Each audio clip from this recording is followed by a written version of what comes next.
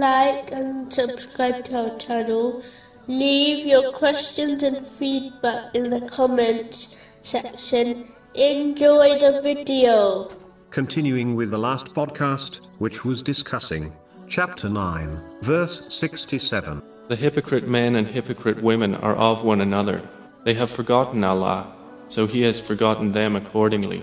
It is strange how countless people desire the help of Allah, the Exalted, yet do not sincerely obey Him. The excuse that most of them give is that they do not have time to do righteous deeds. They desire the help of Allah, the Exalted, yet will not make time to do the things which please Him. Does this make sense? Those who do not fulfill the obligatory duties and then expect the aid of Allah, the Exalted, in their moment of need, is quite foolish. And those who do fulfill the obligatory duties, yet refuse to go beyond it, will find that the aid they receive is limited. How one behaves is how they are treated. The more time and energy dedicated to Allah, the Exalted, the greater the support they will receive. It really is that simple. One needs to understand that even if they fulfill all their obligatory duties, such as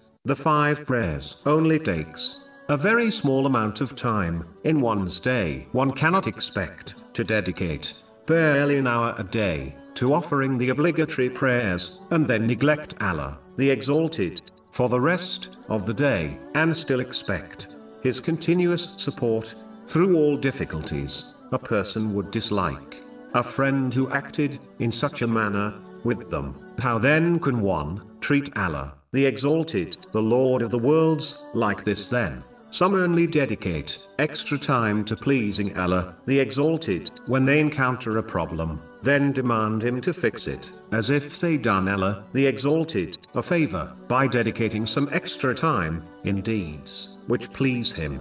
It is amazing how these people find time to do all their other leisurely activities, such as spending time with family and friends, watching TV and attending functions, yet find no time to dedicate to pleasing Allah, the Exalted. They cannot seem to find time to recite and adopt the teachings of the Holy Quran. They do not seem to find time to read the narrations of the Holy Prophet Muhammad, peace and blessings be upon him, in order to study and adopt his traditions. These people somehow find money to spend on their unnecessary luxuries, yet seem to find no money to donate in voluntary charity.